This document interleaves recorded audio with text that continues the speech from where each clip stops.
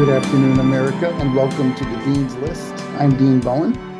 You are listening to America Out Loud Talk Radio, and happy Groundhog's Day. Isn't this, one of our favorite holidays? I mean, this is it. This is the day that we learn if winter is going to keep going or stop. We had a heavy dose of winter this week in Michigan, so we're kind of hoping that it's over. Groundhog's Day is probably one of the strangest days ever, isn't it?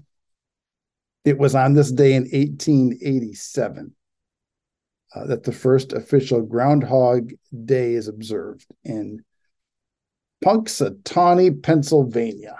Punxsutawney. It's a holiday that, like so many American traditions, it has its roots and its customs brought here by immigrants. So it's a holiday born in Europe, but brought to America and given some American flavor. Weather lore holds that if a groundhog emerges from his burrow on this day and sees his shadow, he will be frightened back into his home, and winter will last 6 more weeks. Bum, bum, bum. But if it's an overcast day and he doesn't see his shadow, he will not be frightened. He will not scurry away, and spring will come early. Why February 2nd, you ask? The day falls halfway between the winter solstice and the spring equinox. Many ancient cultures observed rituals that marked the mid-season. They also watched for the reappearance of hibernating animals, such as bears and badgers, as a natural sign that winter was coming to an end. We all want winter to come to an end, don't we? Yes, we do. Early Christians in Europe observed February 2nd as Candlemas, the day on which priests blessed candles and distributed them to the faithful. A superstition arose that if the weather was fair on Candlemas, the second half of the winter would be cold and stormy. And here's the old Scottish saying: if Candlemas Day is bright and clear, there will be 2 winters in this year. I mean, that sounds dreadful. In Germany, it was said that if Candlemas Day was bright enough to make a hedgehog cast a shadow, he would go back into hibernation until the spring equinox, meaning 6 more weeks of cold. Many of Pennsylvania's early settlers were, of course, Germans, and they brought the custom with them. By 1887, Groundhog Day had become an official celebration in the town of Punxsutawney. Every year, a groundhog named Punxsutawney Phil is pulled from his heated burrow so he can look for his shadow and predict the weather. Punxsutawney Phil is the nation's most famous forecaster, but he's not alone. Did you know there were other groundhogs out there forecasting the weather? General Beauregard Lee near Atlanta. There's another famous one, General Beauregard. And then there's Staten Island Chuck in New York City. And they help keep the tradition going. Staten Island Chuck. Staten Island Chuck Schumer. You think that's his last name? Schumer? So there it is, my friends. There is the history of this vaunted holiday that we celebrate with its roots in Christian Europe. I don't know. I don't know. We're just hoping that the groundhog doesn't become frightened and scurry away. That's what we don't want him to see his shadow.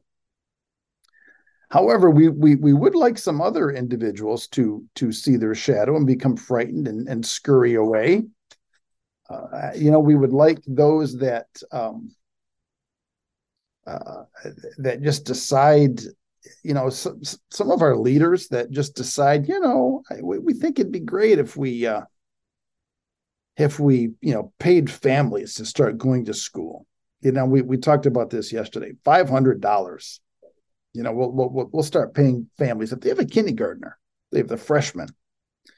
we're going to give them $500 if that student will be in class, 90% of the time. While the epidemic is that students are absent 10% of the time. I mean, that's that, so all we're doing, by paying them to be in class 90% of the time is just maintain the status quo of this epidemic. I mean, that's what they're calling it. They're referring it to the epidemic of the missing, this category of missing students. And we just wish that we had leaders that actually, put some thought to some of the bills that they were putting together. Speaking of bills that we question, things that we wonder about, there's this strange case out of Montana. I'm sure you've heard of it. This headline just from a couple days ago says Montana governor says state followed law in case where teen was removed from parents, and this teen is a girl, a 14-year-old who says she's a boy. And this case is just strange. I'm gonna highlight some of the things in the article, but there's just, I don't know, there's just some things that don't add up. Montana's Republican governor said Monday this week that his state followed state law in a case where a teenager was removed from her parents and she identified as a male. A Montana couple accused the state of kidnapping their teenage daughter after she began identifying as a boy. This was reported on Monday. Krista and Todd Kolstad said their 14-year-old daughter was removed from their custody and sent to a Wyoming facility where they were unable to contact her directly. And this was their post. The state of Montana has kidnapped a teenage girl from her parents to transition her gender in another state, subverting Montana's laws against gender transition for minors. Okay, this was a friend of the family, and this is coming from Scoop. The problems allegedly began in August when the parents got a call that their daughter had expressed suicidal ideations at school. I mean, well, that's good. I mean, it's not good that she's expressing, the suicidal thoughts. It's good that the school contacted the parents. I mean, I think we're surprised by that. I mean, normally, schools try to hide information from parents. That night, a Montana Child and Family Service caseworker showed up at their door. During the caseworker's visit, the teen claimed to have ingested painkillers and toilet bowl cleaner to try to kill herself. This led to a hospital visit where her blood work showed no evidence of those toxins. Okay. However, hospital workers noted in paperwork that the teen identified as male and wanted to be called Leo. Her parents objected, but hospital staff told the parents to respect their daughter's new identity. All right. So she wants to be called Leo. Mom and dad don't want to call her Leo. The hospital comes along and says, yeah, you need to call her Leo. You need to respect this new identity. Okay. So it's happening at the medical profession level and not at the educational level. All right. So this isn't happening in a public school. This is happening at the hospital. Medical professionals are telling the parents this. Eventually, the state removed the teen from her parents' custody and moved her to a facility in Wyoming, the parents said. Police showed up at their home to serve them with custody papers, saying the reason was that the teen's parents were unable or refusing to provide medical care, which her mother said is not true. So this is the question. What medical care are the parents refusing to provide?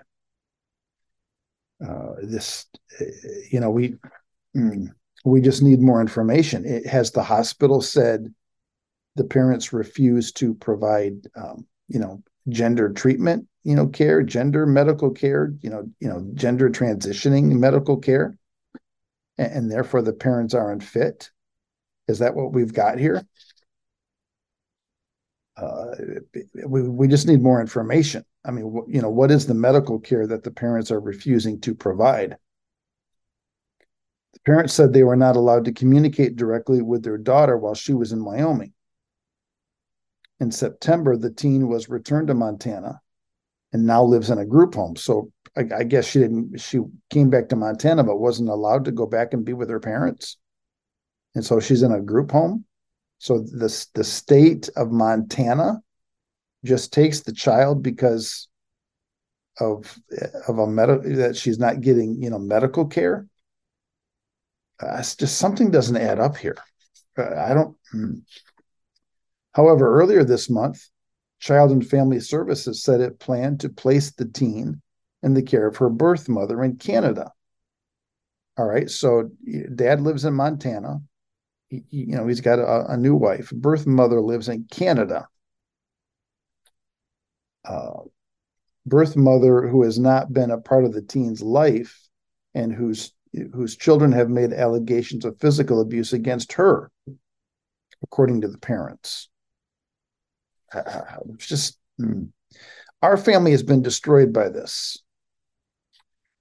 We have little to no contact with Jennifer and our rights as her parents have been trampled on, Krista told Redux. Krista must be maybe stepmom.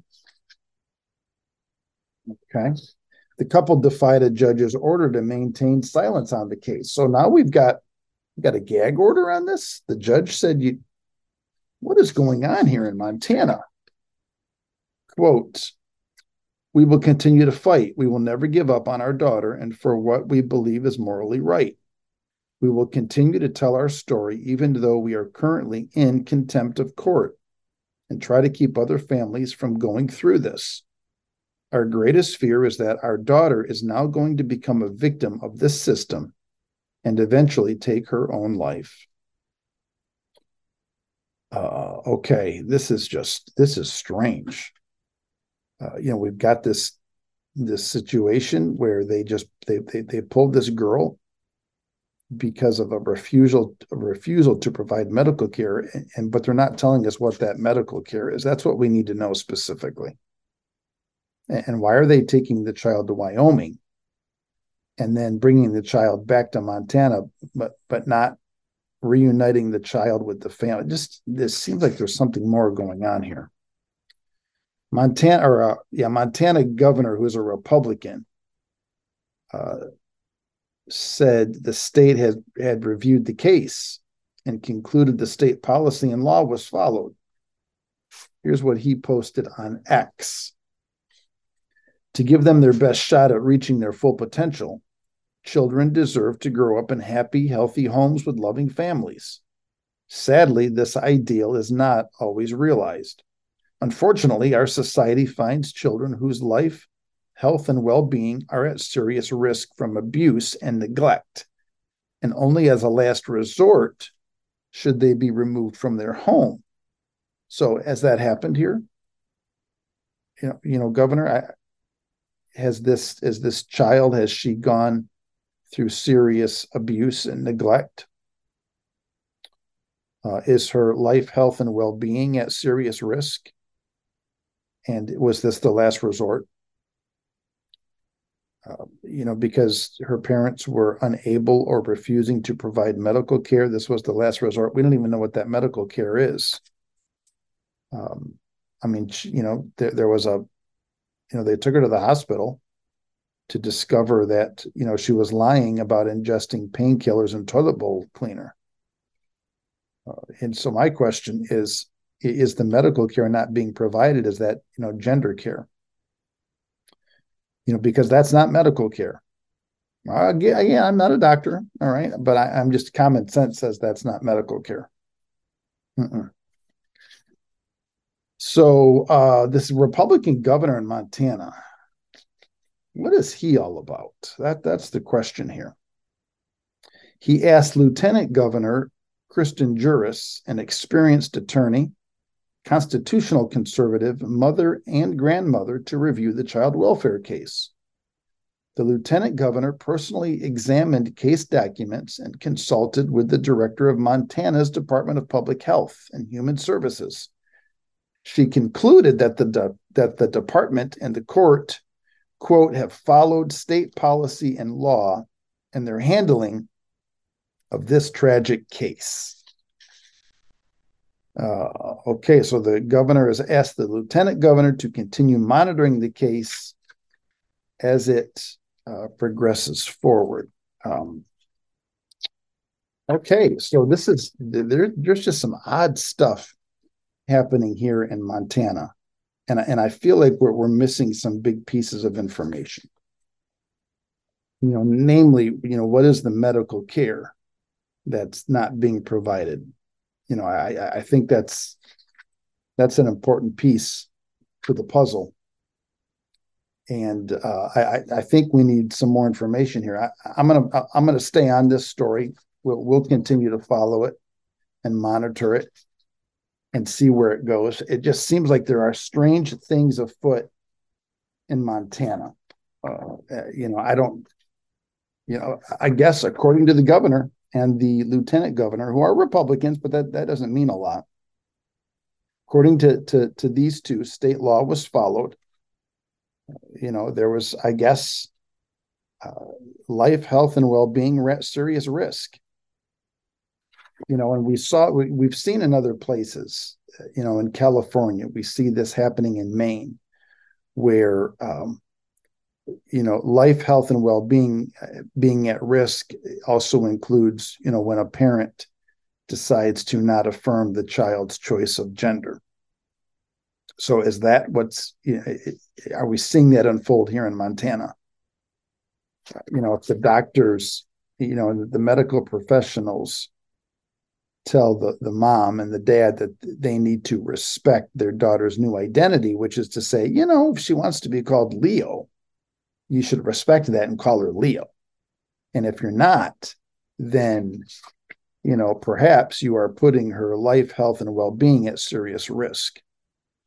So we have this upside down philosophy that unless you go along with the child's, pretend imagination, and I know it sounds callous when I say it that way, but there's, the child thinks, she's a boy, and we're going to go along with that. We have to get to the deeper issue here, instead of just pretending, yes, that she's a boy, when in fact she's not, because biologically it's impossible. All right, I'm up against the break here. We'll pick it up on the other side. You're listening to The Dean's List on America Out Loud Talk Radio. World-class care from doctors you can trust, all from the comfort of your home. That is One Wellness. Dr. Peter McCullough and his team at The Wellness Company launched the One Wellness membership to provide free monthly supplements and unlimited telemedicine access with doctors that share your values. Be a part of a revolutionary new healthcare system that puts your health and well-being above the interests of Big Pharma's bottom line. It's the way healthcare should be. Go to OutLoudCare.com today and use code OUTLOUD for 25% off your first month of One Wellness.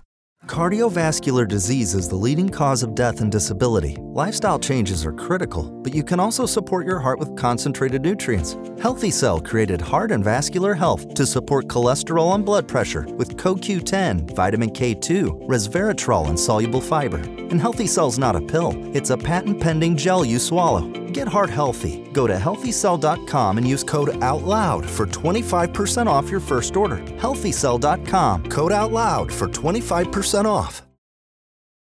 You've all heard Dr. McCullough and others share over and over the value of keeping your sinuses cleansed.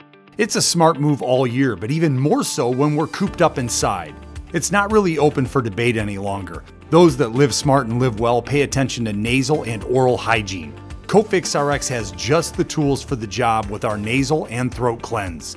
Click the Cofix RX banner on AmericaOutloud.shop to get 20% off your entire order. That's right, AmericaOutloud.shop. Use coupon code OUTLOUD. That's coupon code OUTLOUD for 20% off your entire order. Use Cofix RX because it works.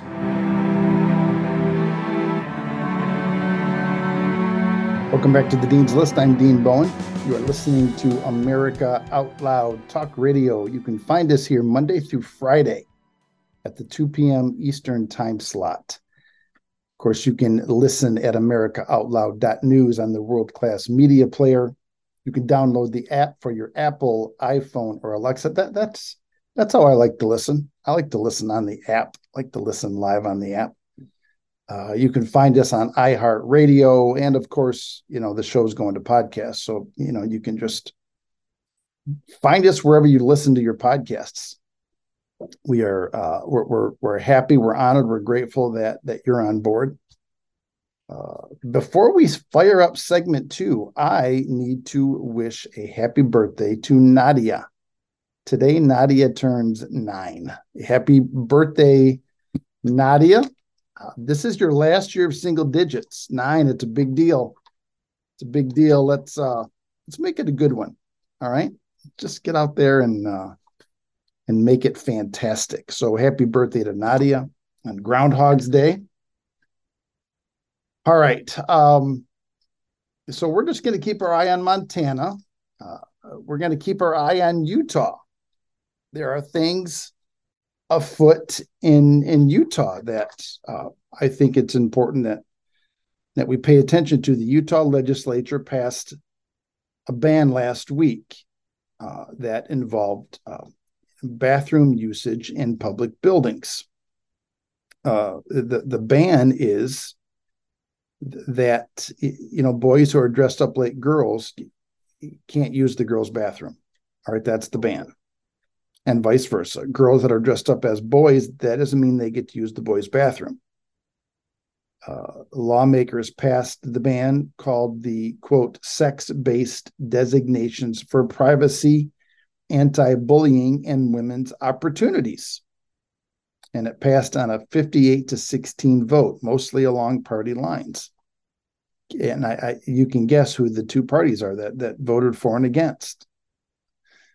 I don't know what it is. I just don't know what it is about the Democrats and how they don't want to, support, women here. The new law prohibits people who are dressed up as the opposite sex from using the bathrooms of the opposite sex in public buildings, such as K-12 schools and government buildings. Under the bill, any new public building must have a single occupancy bathroom. And the bill also encourages the state to add more single bathrooms to existing buildings. All right, so we're going to, throw in these unisex, bathrooms here, these family bathrooms type, that you see them called. And it's just, a one-stall deal. And there you go. All right, you can be dressed up like a woman or like a lady and be a man. You can go in there and use that bathroom. I mean, it's a good solution.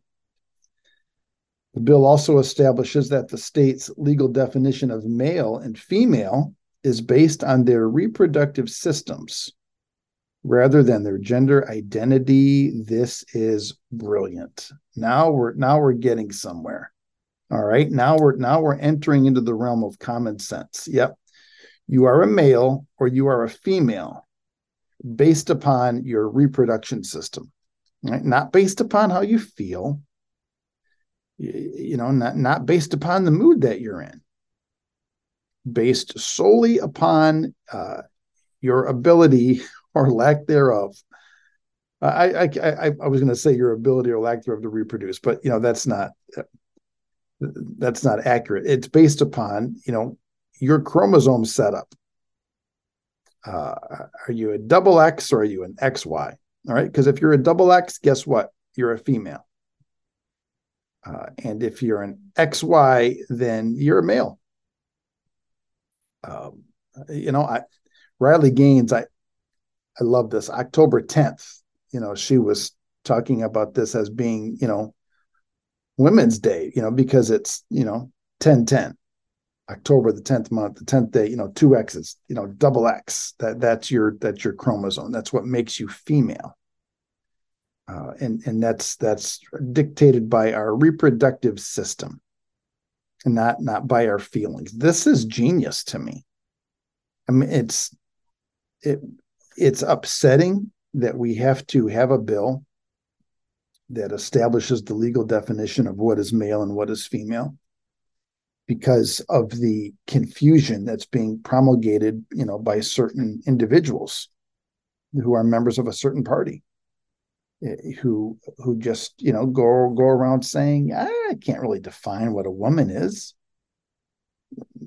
and which got, Matt Walsh to thinking, maybe we should, start, create this documentary. Let's go around the country and let's ask this question, what's a woman?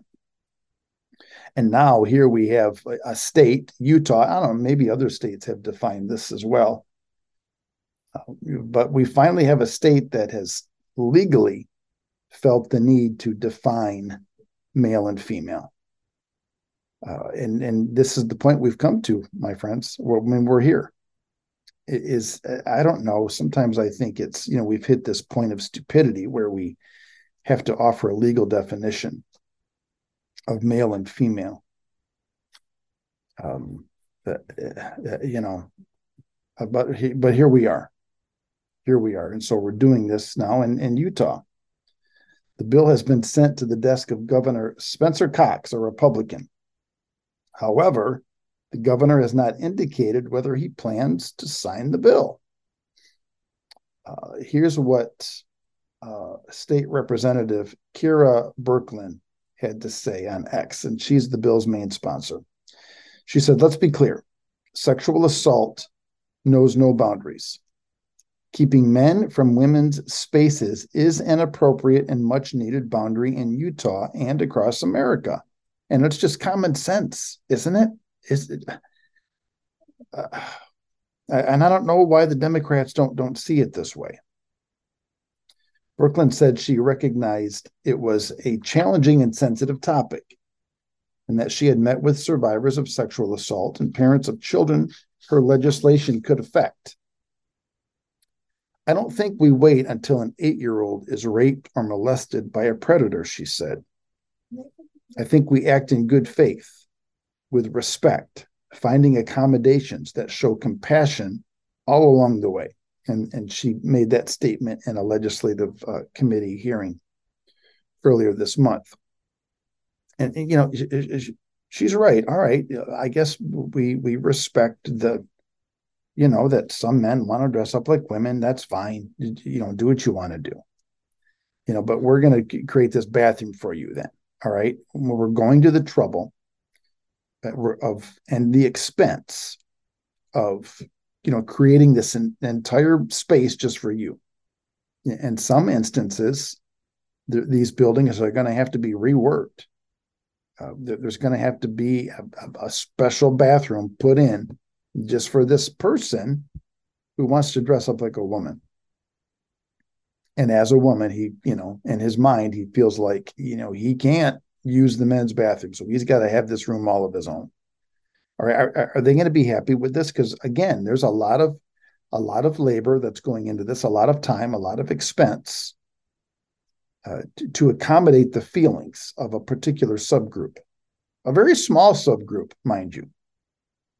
But we feel like in her statement that we have to, with respect, find accommodations that show compassion along the way, because we don't want to be seen as a society that's not compassionate. I mean, we don't want to risk being viewed as being someone who doesn't care. Well, we all care. I mean, Americans are a compassionate people. We're a compassionate society. We do care. But do we need to I guess go out of our way to build this extra space? I mean, there's a lot of work being done here. There's a lot of labor. There's a lot of expense, but yet we're still doing it to show that we care. But is it going to be received?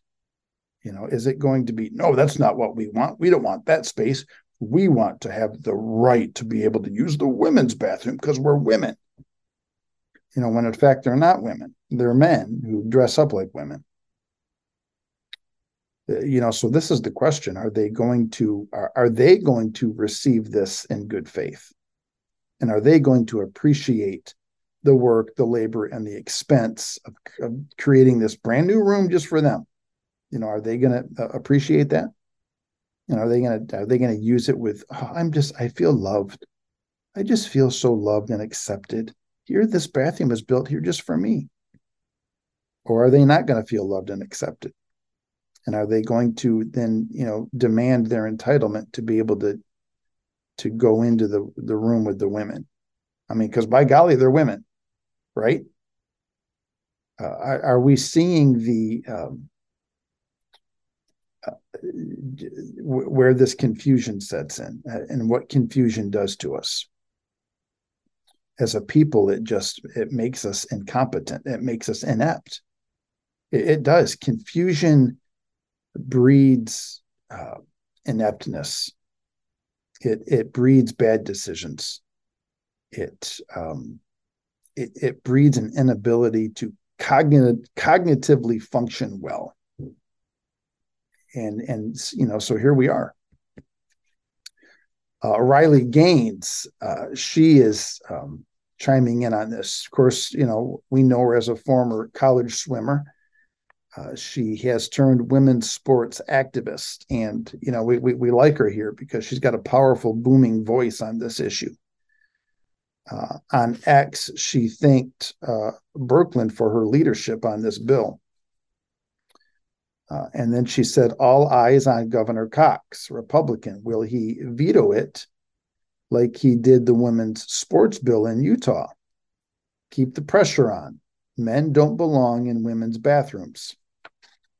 So in 2022, this Governor Cox, a Republican, vetoed a bill that would have barred males from competing on girls' sports teams in schools.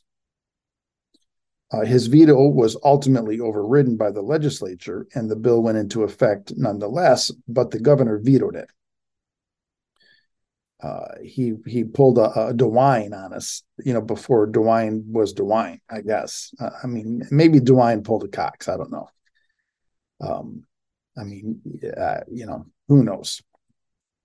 But nonetheless, Governor Cox vetoed this bill in 2022. So Riley's saying, okay, is this going to happen again? Is he going to revisit this situation here the way he did in 2022? But there's hope on the horizon. Last year, Governor Cox changed his approach when he signed a ban on transgender medical interventions for children. All right, so that was a good move. Maybe the governor's eyes are opening up a little bit. I guess we'll see. We'll see what this governor does here. This just came out a couple of days ago. So of course he's got some time to decide. But how are the Democrats responding to this? We saw that this bill was passed pretty close to party lines, 58-16. You folks in Utah have done a decent job of creating a super majority out there in your state. And so here's how the Democrats replied to this. They're in unity, and they're all wearing black. Utah Democrats are wearing all black to mourn the passing of House Bill 257 and House Bill 261. They're going to mourn this. They're in mourning today because this state has said, men cannot use women's bathrooms. And also, we're going to define, male and female as being according to their reproductive system, and not in how they feel. And the Democrats are in mourning. They're wearing all black in solidarity of their mourning. House Bill 257 bans men from girls' bathrooms in schools. And then House Bill 261, which we didn't really, talk about here in this article, that bans DEI from public education. So these are two genius bills, all right? These are two bills that are designed to protect children. All right. The one bill is going to protect them physically. The other bill is going to protect them mentally. All right. Because when you ban men from girls' bathrooms, you're protecting the girls physically. And when you ban diversity, equity, and inclusion from public education, you protect the kids mentally and probably emotionally and maybe spiritually, and maybe other ways. You can just take another word and add an ly to it. I mean, it's probably going to protect them. But the Democrats are in mourning. They're dressed in black. And so I ask you, why? Why do our Democrat representatives in Congress, who I'm drawing a distinction from, from everyday Democrats that are hardworking people that just are duped and vote for people that have a D next to their name. I'm drawing that distinction. Why do these people in Congress that have a D next to the name, why do they hate children? Oh, Dean, that's a strong statement. Well, why are you saying they hate children? Well, they're upset that we're not letting the boys in the girls' bathrooms. How can you be upset about that?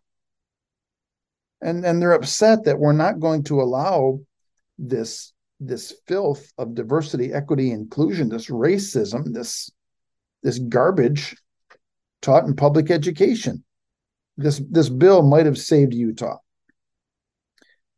These two bills, hand in hand, may have saved public education in Utah.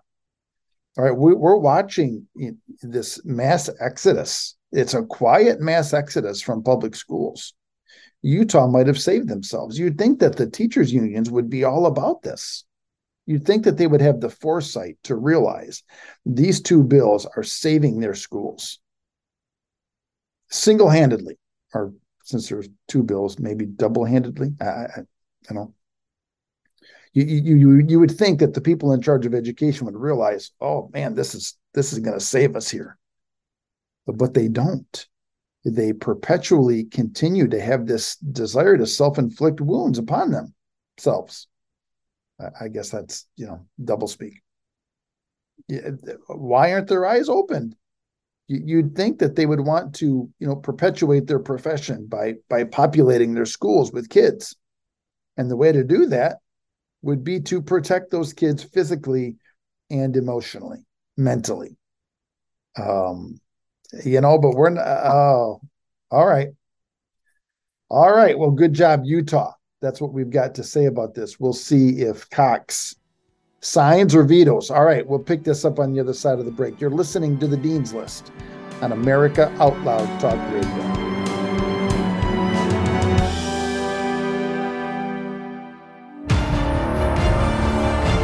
When God, through his grace and mercy, gave us free will, the will of the people was to live freely.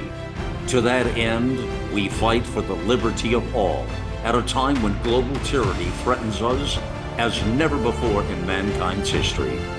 This vision is manifest at AmericaOutloud.news, a site for all who cherish free will and freedom. Now is our time, my fellow Americans. America Out Loud Talk Radio. Liberty and justice for all.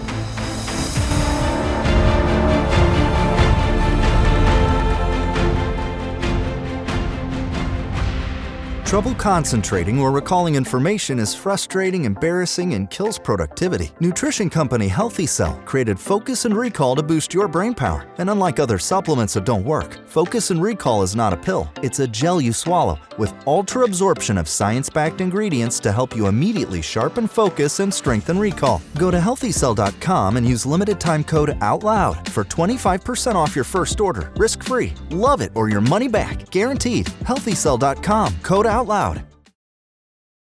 Millions of Americans are needlessly suffering from the long-haul effects of the toxic spike protein. Dr. Peter McCullough and his team at the Wellness Company designed their spike support formula to counteract harmful spike protein from COVID-19 and vaccines so you can feel your best. Go to OutLoudCare.com today and use code OUTLOUD for 25% off your first order.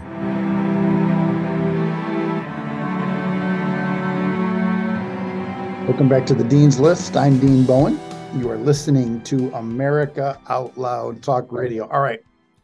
So we're going to shift gears, not completely, just a little bit. I mean, we're still talking about leaders. In this case, not congressional leaders, though. We're going to take a shift to the Supreme Court. Yesterday, we made note that it was the anniversary of the first ever convening of the Supreme Court on February 1st. I think the year was 1790. Well, here we are, all these years later. And I'm holding this article entitled, Liberal Supreme Court Justice Sonia Sotomayor says she is traumatized by rulings from conservative wing of the court. Yes, you heard it correctly, my friends. Sotomayor, a liberal Supreme Court justice who was nominated to the court by Obama, said recently that the conservative wing of the court traumatizes her with their rulings. So I'm wondering, and this article here is written by Mike LaChance, and he's also wondering, he asks, do you think Justice Clarence Thomas is traumatized when Democrats and the media accuse him of being a corrupt criminal? Which seems to happen regularly. Or how about Justice Kavanaugh? Do you suppose he was traumatized when Democrats and the media accused him of being a rapist? But Justice Sonia Sotomayor is traumatized by their rulings. All right. So this was Monday. She's at an appearance at the University of California, Berkeley Law School. All right. So she's in Leftland. Sotomayor was asked how she copes with the consistently conservative rulings from the court. Judge Sotomayor, how do you cope? How do you cope with the consistent conservative rulings from this court? All right, is that a legitimate question? It is, I guess. Here's what Sotomayor said. Every loss truly traumatizes me. But I get up the next morning, she said in response to the question. The San Francisco Chronicle reported the crowd of about 1,300 students applauded. What a fantastic woman. She's truly traumatized, but she gets up every morning and she goes and she faces that trauma. She looks that trauma square in the eye and she says, you, trauma, will not defeat me today. I am Justice Sonia Sotomayor. And 1,300 lefties applaud. In her remarks, she criticized her originalist colleagues, whom she said have come up with, quote, new ways to interpret the Constitution, changing rulings that, quote, some of us believed were well established. All right. Now, here it is. The left, they're famous for accusing the right of doing what they themselves do across the board. That's how it happens. So this justice is accusing her originalist colleagues on the court to find new ways to interpret the Constitution. No, Judge, it's not new to interpret the Constitution as it was originally intended. That's not new. There's no new interpretation there. That's the way it used to be interpreted. That's the way it should be interpreted. That's the way it was interpreted from, February 1st, 1790, until the left took over and decided that they would interpret, the First Amendment the way they saw fit. That in fact, the Establishment Clause didn't mean what we think it meant. The Establishment Clause now means that if a student prays in a public school, then Congress is establishing a religion there because that's a public school, and they're allowing that. Okay, that's not what that clause meant. But Justice Sotomayor, your leftist ancestors decided that they would rewrite the Constitution, that they would, in your own words, find new ways to interpret the Constitution. That's already happened. You can say that, to 1,300 lefties at the, California Berkeley School of Law, and they're all going to say, yeah, you're right. Those conservative justices, they're finding new ways to interpret the Constitution because they live in an echo chamber and they just repeat what they hear you say. It doesn't matter that it's lies. I mean, it certainly isn't true. These justices are not finding new ways to interpret the Constitution. That is not a truthful statement. They're called originalists for a reason, because they believe in the original content, the original language, and that's how they interpret it, as originalists. There's nothing new about this, but again, these 1,300 students, they don't know any different. I mean, they're being taught out there at Berkeley. They're clueless, and so they're going to applaud you. And when you say you're truly traumatized, but you get up every morning, they're going to get out there and cheer you on, when in fact they have no idea probably what you even said. And then she says that this court has changed rulings that some of us believed were well established, like killing babies.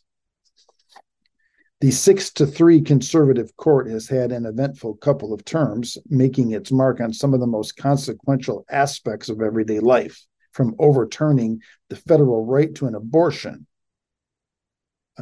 for overturning the federal right to kill unborn babies, which Sotomayor believed that was well established. I thought we had it well established we could kill unborn babies. And this court all of a sudden says we can't. I mean, what do they think? That life is an inalienable right? Is that what they think? They've come up with this new idea that life is an unalienable right. Do you see the logic here? There's nothing brilliant about it. It's confusion, steeped in confusion. And you know what I feel about confusion. It just it breeds ineptness, and then that's what we have here. This court has ruled that affirmative action in colleges is unconstitutional. Well, yes, because it's reverse racism, and we don't want any type of racism. So we should be getting rid of DEI. Oh, speaking of DEI. Oh, look at this. This is so rich. Did you see this? All right, we're going to leave the Berkeley Law School and Justice Sotomayor, and we're going to go back to Harvard. Oh, man. Harvard is just struggling. They are struggling to stay out of the news right now. Harvard is the new Oregon. You remember there was a period of time where Oregon just couldn't stay out of the news academically. Their education out there in Oregon is in shambles, and they just could not stay out of the news. And Harvard is the new Oregon. Harvard cannot stay out of the news. All right, listen to this in case you haven't seen this. This came out just I don't know, yesterday, maybe the day before. Sherry Ann Charleston is Harvard's first ever Chief Diversity and Inclusion Officer. All right, first ever Chief Diversity and Inclusion Officer. But guess what? Oh, she's taking after her mentor, Claudine Gay. Sherry Ann Charleston, the first ever Chief Diversity and Inclusion Officer, plagiarized parts of every publication she's ever written, at least 40 times in total. Claims an anonymous complaint filed with Harvard, and which was first reported by the Washington Free Beacon. Oh, here we go, kids. She quoted or paraphrased nearly a dozen other academics without proper attribution in her 2009 dissertation submitted to the University of Michigan, the complaint says. Also, Charleston's only peer-reviewed journal article, written in 2014 with her husband, lifted parts from a 2012 study her husband published, presenting it as new research, according to the complaint. I mean, her husband doesn't mind. He probably gave, go ahead and do this. I mean, it's fine. We're just going to call it new research. Her husband, LeVar Charleston, is the Deputy Vice Chancellor for Diversity and Inclusion at the University of Wisconsin-Madison. Charleston herself was previously Assistant Vice Provost for Diversity, Equity, and Inclusion and Chief Affirmative Action Officer at the University of Wisconsin-Madison. So they had Chief Affirmative Action Officers. They had Chief Racism Officers. In 2014, in the 2014 article, which was published in the Journal of Negro Education, even interviews with Black computer science students from the 2012 study showed up word for word.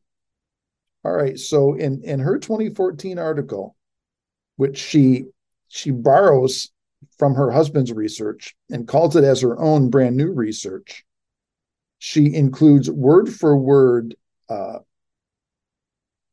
statements from computer science students. Interviews with Black computer science students from this 2012 study show up word for word. The 2014 article also listed the same methods, findings, and descriptions of survey subjects as the older study that her husband did 2 years earlier, according to the Beacon's analysis. The 2014 paper appears to be entirely counterfeit. Peter Wood, the head of the National Association of Scholars, told the Beacon. Wood said, "This is research fraud, pure and simple." But this is Harvard.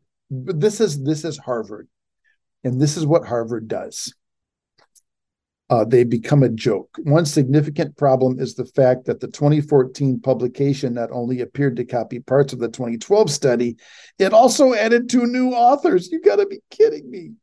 Sherry Ann Charleston and Gerlando Jackson, 2 brand new authors who had nothing to do with the original study. But here's the kicker. As the chief diversity officer for Harvard, Charleston served on the presidential search committee that ultimately named Claudine Gay as its president. And there you go, friends. They could not call Claudine Gay out for plagiarizing because they're doing the same thing.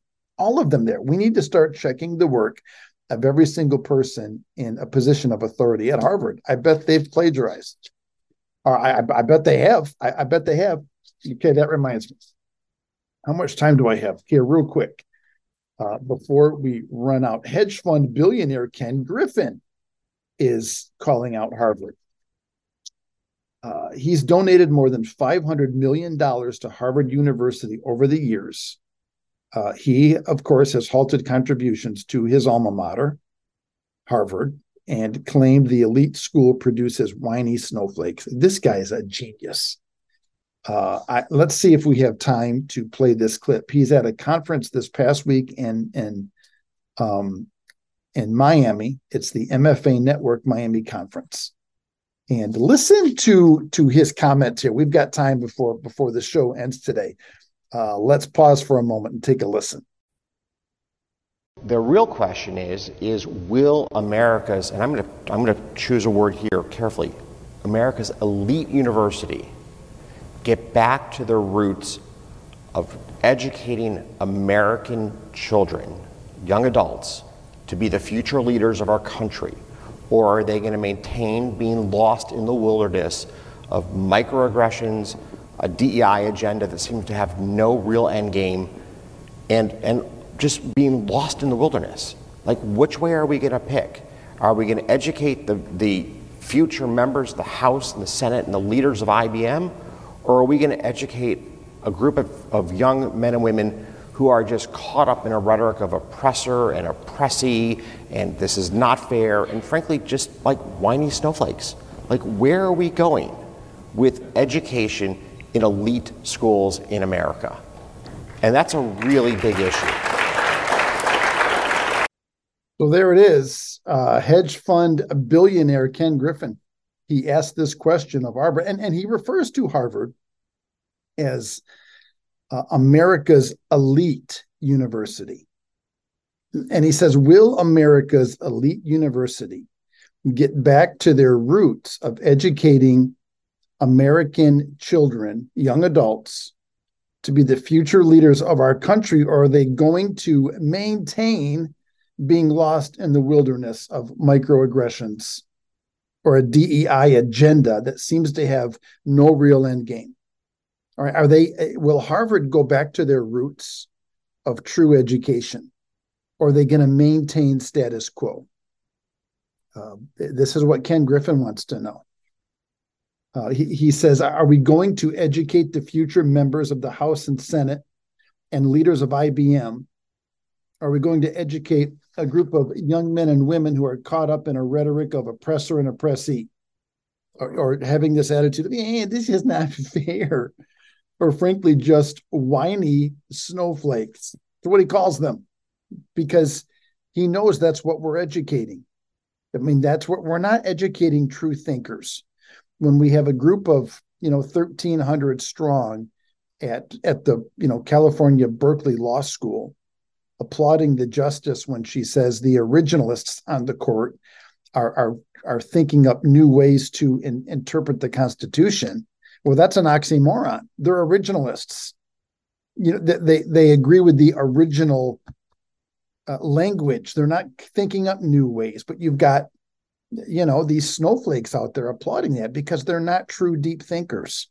They're not listening to what's being said to them and putting some thought to it. And this is what, Ken Griffin wants to know. Will our elite university, Harvard, the elite of the elite, will they go back to their roots? And will they really, truly begin to educate our young people in ways that they used to? Or are they just going to maintain the status quo of snowflakeism? That's a great question. We're glad Griffin's out there asking it, and we're gonna support him in that asking. All right, but that's all the time we have for today, America. Thank you for joining me. Encourage your friends and family to get on the Dean's List. Let's unite to renovate the age.